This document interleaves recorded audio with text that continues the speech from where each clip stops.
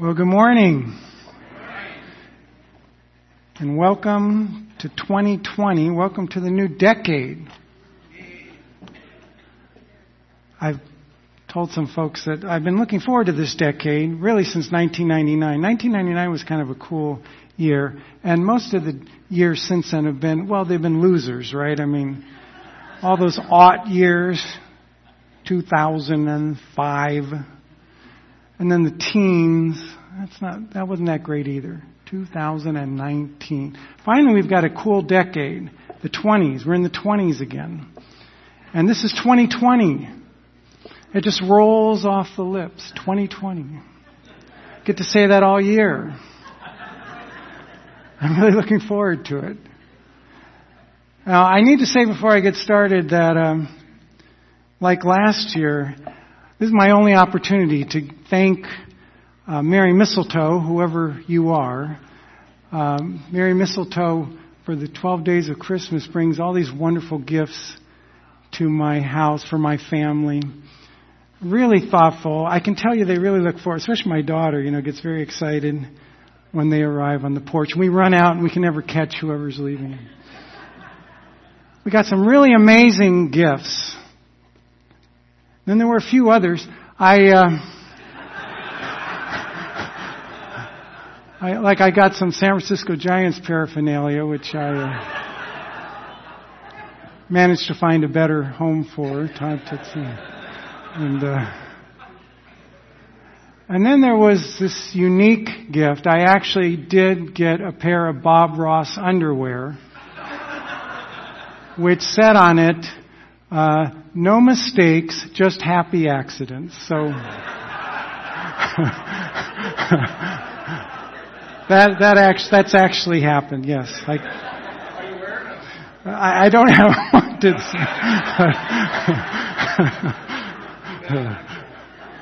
Hopefully there won't be too many happy accidents in the next 30 minutes. But if you'll turn with me to your Bibles to the Gospel of Mark. We're going to look at Mark chapter 1, verse 1.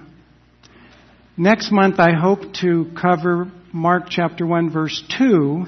And then I figure about 200 years should do the trick. So let's read that. No, we'll pick up the pace after today. Mark 1:1. The beginning of the gospel of Jesus Christ, the Son of God. See, having spent some time studying what Jesus said in the Sermon on the Mount, I'm hoping in my sermons in the coming months to spend some time in the Gospel of Mark, which of all the scriptural accounts of Jesus' life focuses most on what Jesus did. So we'll have some fun with that, I hope. But before we begin our study, in reading this verse and thinking about teaching a gospel, I thought I might say a word about the Gospels in general, and even defend the 4 Gospels we have in our Bibles. Now, this may be a foolish thing to do, but I've never let that stop me before. The Bible, really, the reason I'm hesitant about it is because the Bible doesn't really need defending. It certainly doesn't need me to protect it, which would be something like an ant defending a lion. Paul calls the Word of God the sword of the Spirit, right? It's the only offensive weapon in our arsenal, which we're to use in our battle against the principalities and powers and the rulers of the darkness of this age. The Word of God, says the writer of Hebrews, is living and powerful and sharper than any two-edged sword, piercing even to the division of soul and spirit and of joints and marrow, and is a discerner of the thoughts and intents of the heart. It's alive. Have you noticed that? It's not like other books. It's alive and powerful. It's an amazing thing, this book. The words carry their own power. And I'm guessing many here could testify that they felt that power. Charles Spurgeon once said, "The words of Scripture thrill my soul as nothing else ever can. They bear me aloft or dash me down. They tear me in pieces or build me up. The words of God have more power over me than ever David's fingers had over his harp strings. Is it not so with you? So as you give yourself to the words of Scripture, you feel their power.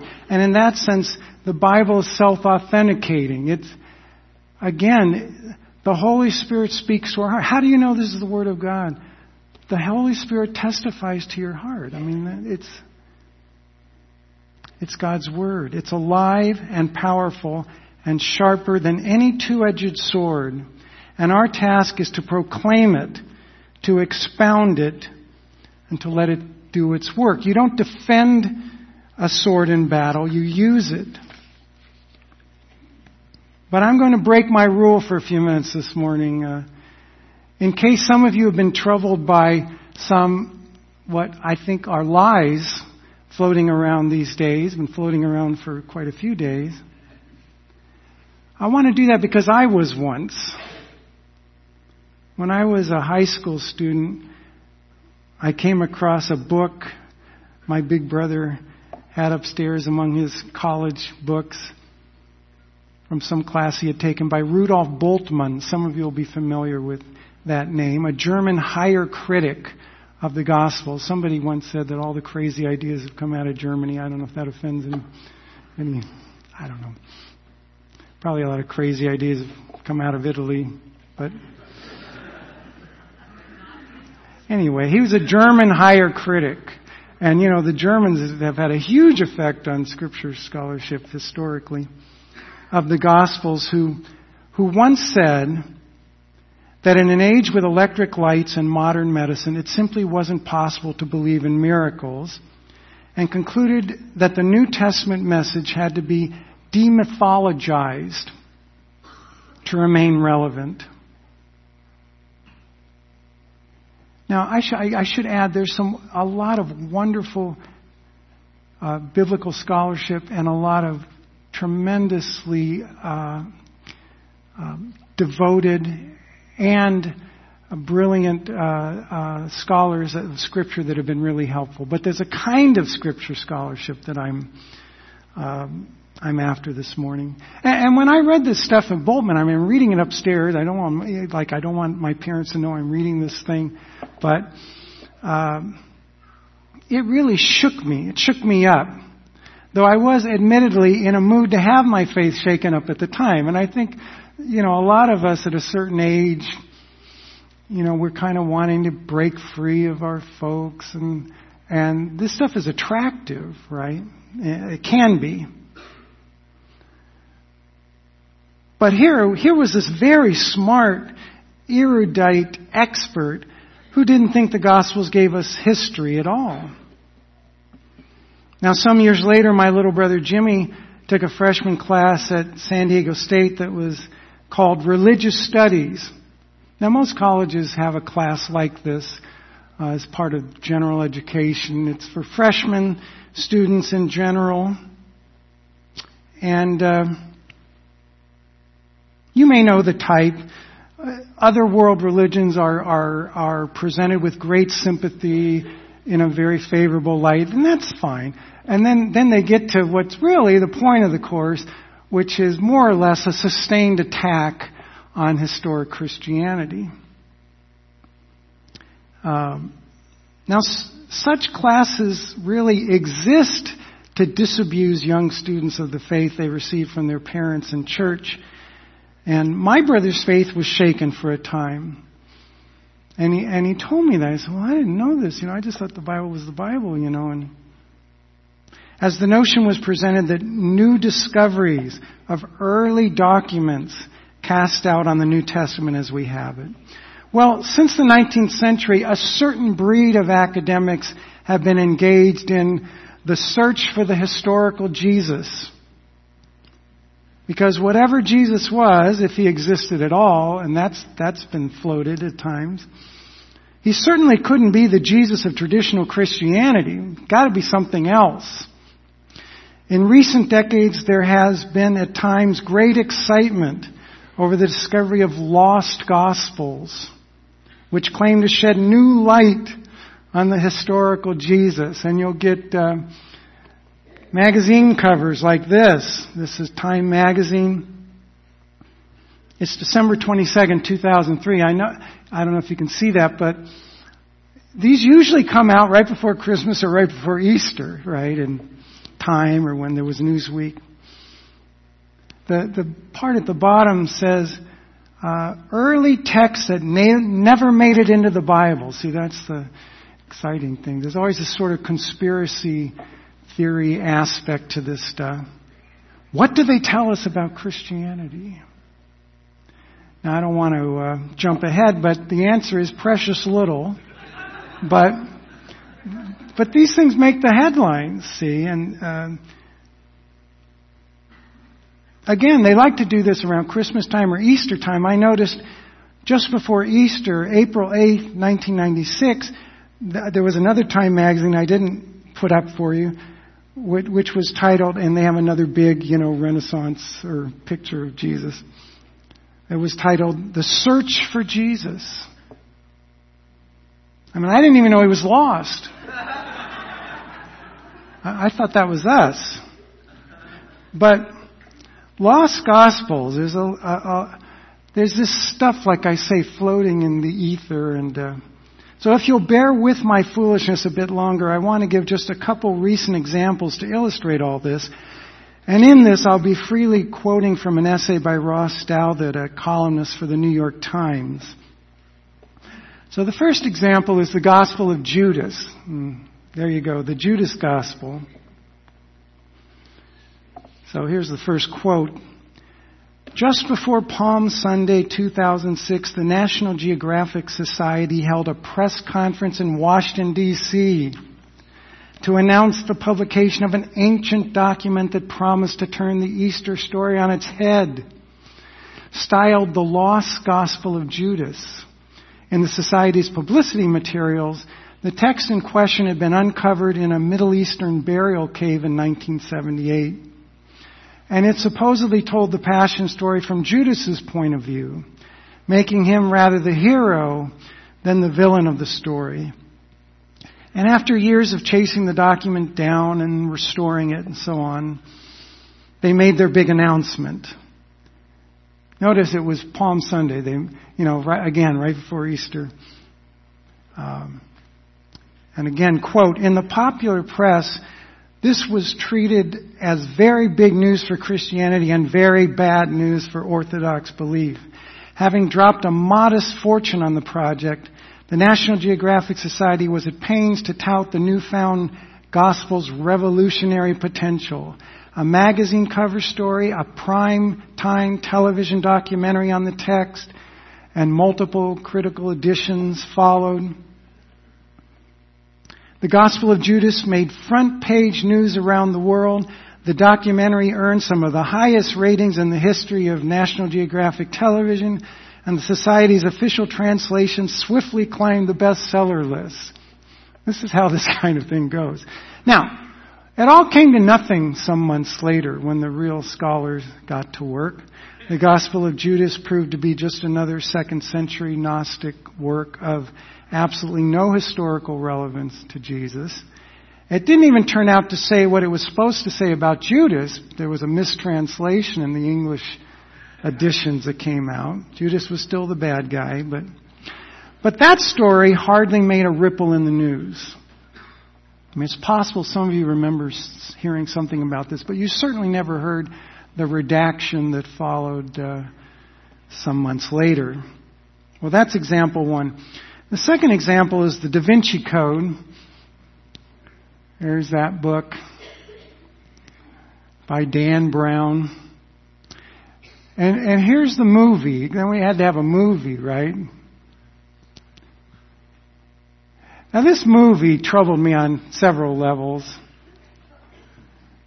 I mean, first of all, the intrepid uncoverer of the mass conspiracy here was Forrest Gump, of all people. And what's up with that? But really, for me personally, I got to say, why is Gandalf getting mixed up with this stuff? Because that kind of hurts. And then it turned out the director of the movie was Opie, of all people. But, well, the claim of this book is that the real Jesus, the historical Jesus, was, quote, a thoroughly modern Messiah, political and feminist, sexy and worldly, with a wife and kids, a house in the Galilean suburbs, and no delusions about his own divinity. He worships the sacred feminine rather than the patriarchal Hebrew God, and marries a supposedly aristocratic Mary Magdalene.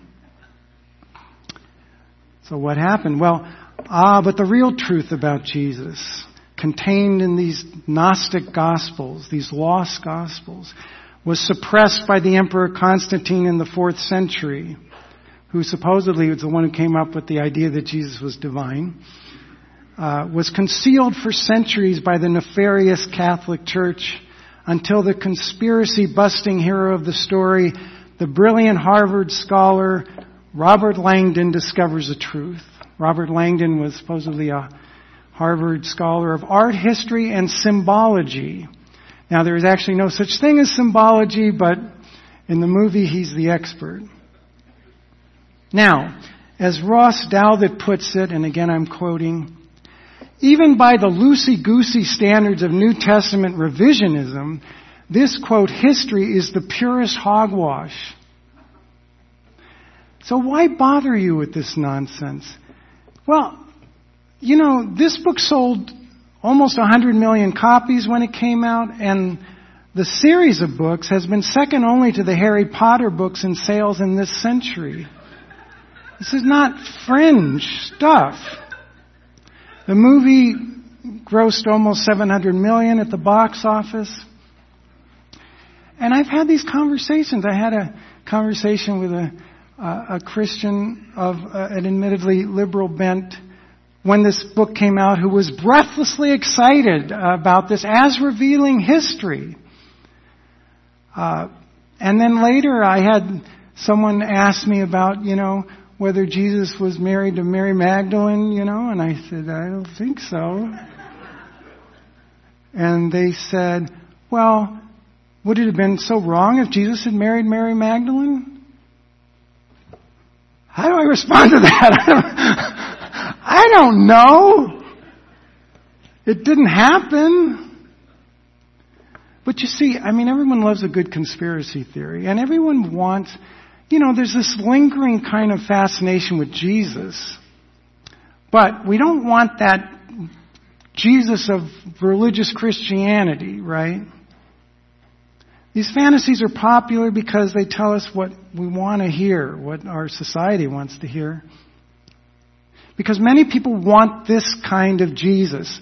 Someone like us, a modernized Jesus, a hip Jesus. A Jesus who is more like them, who agrees with them, and who won't trouble them with hard questions or make absolute demands on them, and who certainly won't require them to bow down and worship. But there's really no escape along these lines. It's all a pipe dream. And what I really want to say this morning is there's certainly nothing here that should ever trouble a Christian.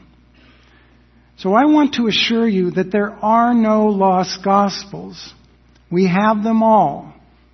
We have 4 early accounts of the life of Jesus from the testimony of the eyewitnesses, but only 4. Matthew, Mark, Luke, and John. There are no others from the 1st century at all. Nothing else whatsoever remotely compares to these. The only earlier Christian documents are the letters of Paul, who was himself an eyewitness of the resurrected Christ, and wrote in the early 50s AD about the message he had received in the earliest days, and had first preached in Corinth a few years before he wrote this letter, where he says, "Moreover, brethren, I declare to you the gospel which I preached to you, which I proclaimed, which I declared to you, which also you received and in which you stand, by which also you are saved, if you hold fast that word which I proclaimed to you." unless you believed in vain. For I delivered to you, I handed on to you, first of all, that which I also had received. I gave to you what I was told by the eyewitnesses, right?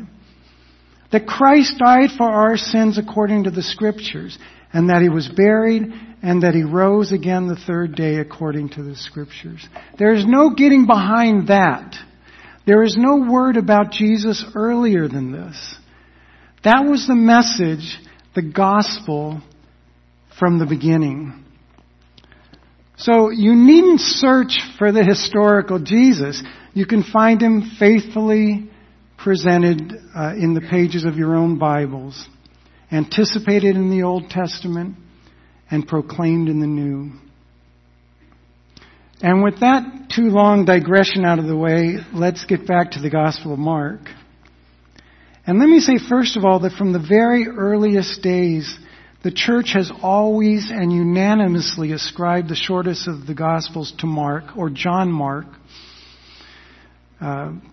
surname Mark, and affirmed that he was recording the eyewitness account of Peter, writing from Rome, probably during the persecution under Nero in the early 60s AD, perhaps shortly after Peter was martyred in that persecution. It's interesting, the Mark actually shows up quite a bit in the New Testament in the book of Acts.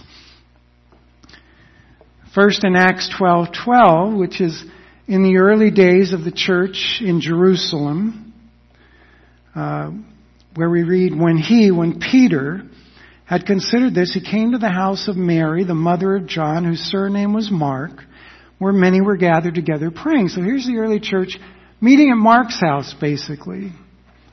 John Mark's mother, Mary. In the next chapter, Paul is leaving on his first missionary journey. Him and Barnabas. And they took John Mark with them. We read in verse 5, when they arrived in Salamis, they preached the word of God in the synagogues of the Jews. They also had John as their assistant. This is John Mark, as you'll see.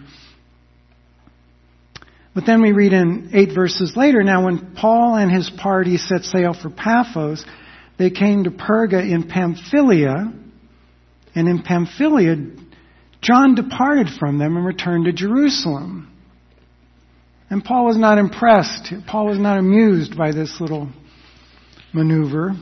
John Mark decided to go home. So when Paul was planning his second missionary journey, which we read about in Acts 15, we read this. And after some days, Paul said to Barnabas, let's now go back and visit our brethren in every city where we have preached the word of the Lord and see how they're doing. Let's go visit all those churches we started. Now Barnabas was determined to take with them John called Mark. Why was he so determined? We'll find out when we get to the Colossians passage in a minute. But Barnabas was determined to take Mark. Paul insisted that they should not take with them the one who had departed from them in Pamphylia and had not gone with them to the work. And then a contention became so sharp that they parted from one another. That's interesting because that never happened again where Christians argued so much that they parted from one another. This was the only time. But they actually split up. Barnabas took Mark and sailed to Cyprus, and Paul chose Silas and departed, being commended by the brethren to the grace of God. In the next chapter of Acts, Paul and Silas arrive in Philippi, which is an interesting story in its own. So there's John Mark in Acts. Now he's mentioned by Paul in the letter to Colossians in those greetings at the end. And here we see that Paul was in fact later reconciled with Mark. When he writes, Aristarchus, my fellow prisoner, greets you with Mark, the cousin of Barnabas. Oh, and I wonder if Barnabas was so hot to keep Mark with him. Can't we take cousin Mark along? Anyway, but Paul writes, about whom you received instruction, if he comes to you, welcome him. So things are okay now. That's even clearer in 2 Timothy 4:11. Now these are among the last words Paul ever wrote before he was beheaded under Nero. And he writes from prison after being abandoned by a number of folks. He says, "Only Luke is with me now. Get Mark and bring him with you, for he's useful to me for ministry." So things are good there. I find this a fascinating verse because in it, half the authors of the Gospels are named, both known to Paul. But really, it's the Apostle Peter that Mark was closest to. Peter, in his first epistle in chapter 5, writes from Rome. And in his final greetings, he says, "She," that is the church, "who is in Babylon," that is Rome, "she who is in Babylon, elect together with you, chosen together with you, greets you, and so does Mark, my son." So there's that real affection, that closeness. Mark, my son. Paul talks about Timothy that way. In a couple of places, he speaks of Timothy, my son, or my true son in the Lord. So, we know that Mark is the interpreter of Peter. He gives us Peter's eyewitness testimony. Now there's actually a lot of internal evidence for this in the gospel itself that I didn't leave myself nearly enough time to talk about today. I may mention some of it as we go through. But it's said several times in early documents, and perhaps the most important is what Papias, the bishop of Hierapolis, wrote about AD 100. And he says that he was told this by John the Elder himself, that Mark, having become the interpreter, that word could be the translator of Peter. Some people think it's even translating Peter's original Aramaic stories into Greek, but hard to say. Wrote down accurately whatever he, Peter, remembered of the things said and done by the Lord. So there's the author, okay, Mark. Though he doesn't sign his work, or does he? We know that John Mark was living in Jerusalem, at least shortly after the time of Christ's Passion, as we saw in the book of Acts. And there's this very peculiar passage in Mark 14, beginning in verse 50. Now this is in the Garden of Gethsemane when the apostles, Jesus' disciples have just ran away and the soldiers are arresting Jesus. We read, "Then they all forsook him and fled, all the disciples." Then we read this, "Now a certain young man followed him, having a linen cloth thrown around his naked body, and the young men laid hold of him," that is the soldiers, "and he left the linen cloth and fled from them naked." And then the story goes on. Why is this in the Bible? I mean, this young man is dropped in out of nowhere and we never hear from him again. Why in the world would Mark include this young man in his story? What does he have to do with anything? And at least one commentator has suggested that Mark, quote, paints a small picture of himself in the corner of his work. Maybe this is Mark's way of saying, "Hey, I was there." Well, I like that notion. I got to say, from the first time I ever heard that seemed kind of compelling to me. I can't prove that, of course. But the author is Mark. And the style is all his own. Direct, simple, artless. You would never mistake it for the high literature that you might find in Luke's Gospel, for example. Take how he describes Jesus in the Mount of Transfiguration. You know, Luke talks about how his clothes shine like a flash of lightning. Mark records it this way.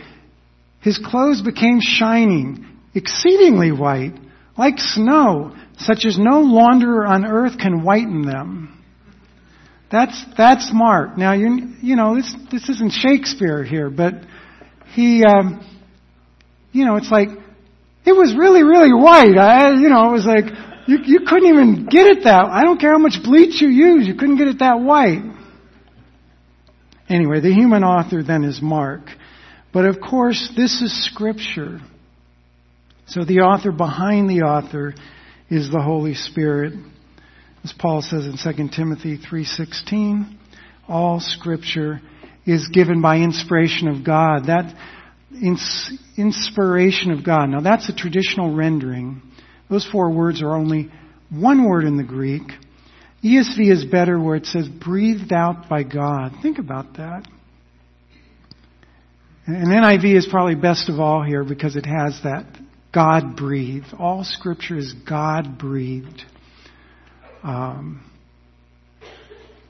But I've spent most of my time this morning on introduction. In the minutes left to us, or maybe not left to us, let's make a start and see how Mark actually begins his gospel. So Mark 1:1, the beginning of the gospel of Jesus Christ, the Son of God. I'm beginning my gospel now, and this is the beginning. Now, there's actually 3 books in the Bible that begin with the word beginning. Of course, Genesis introduces the act of creation with, in the beginning God created. And then John reaches even further back before creation to begin his gospel. In the beginning was the Word.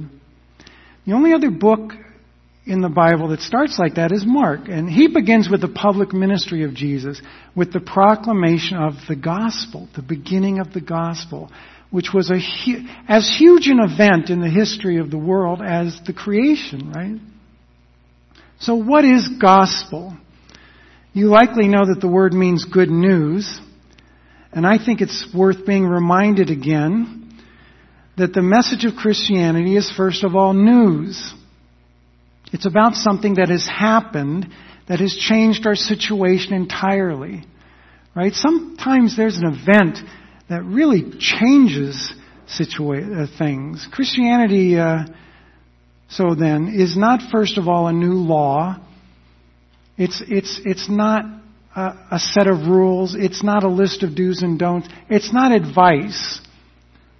It's not like Islam. Here's 5 rules. Do this and you can go from heaven or go to heaven. Or Buddhism. This is the way, the path. Not that advice is bad. It's just not news. Advice is not news. A herald doesn't shout from the streets, "Hear ye, hear ye, thou shalt not kill." It's not. And the apostles were heralds, witnessing to the events they had seen and heard, witnessing to what had happened. Something had happened. And the news is good. Prophet Isaiah prophesies this news when he says, "How beautiful in the mountains are the feet of him who brings good news, who proclaims peace, who brings glad tidings of good things, who proclaims salvation, who says to Zion, your God reigns." Mark has some very good news to share. Good news to a world in desperate need of it. I mean, that's one of the things that makes it good news, because we're in need of that, right?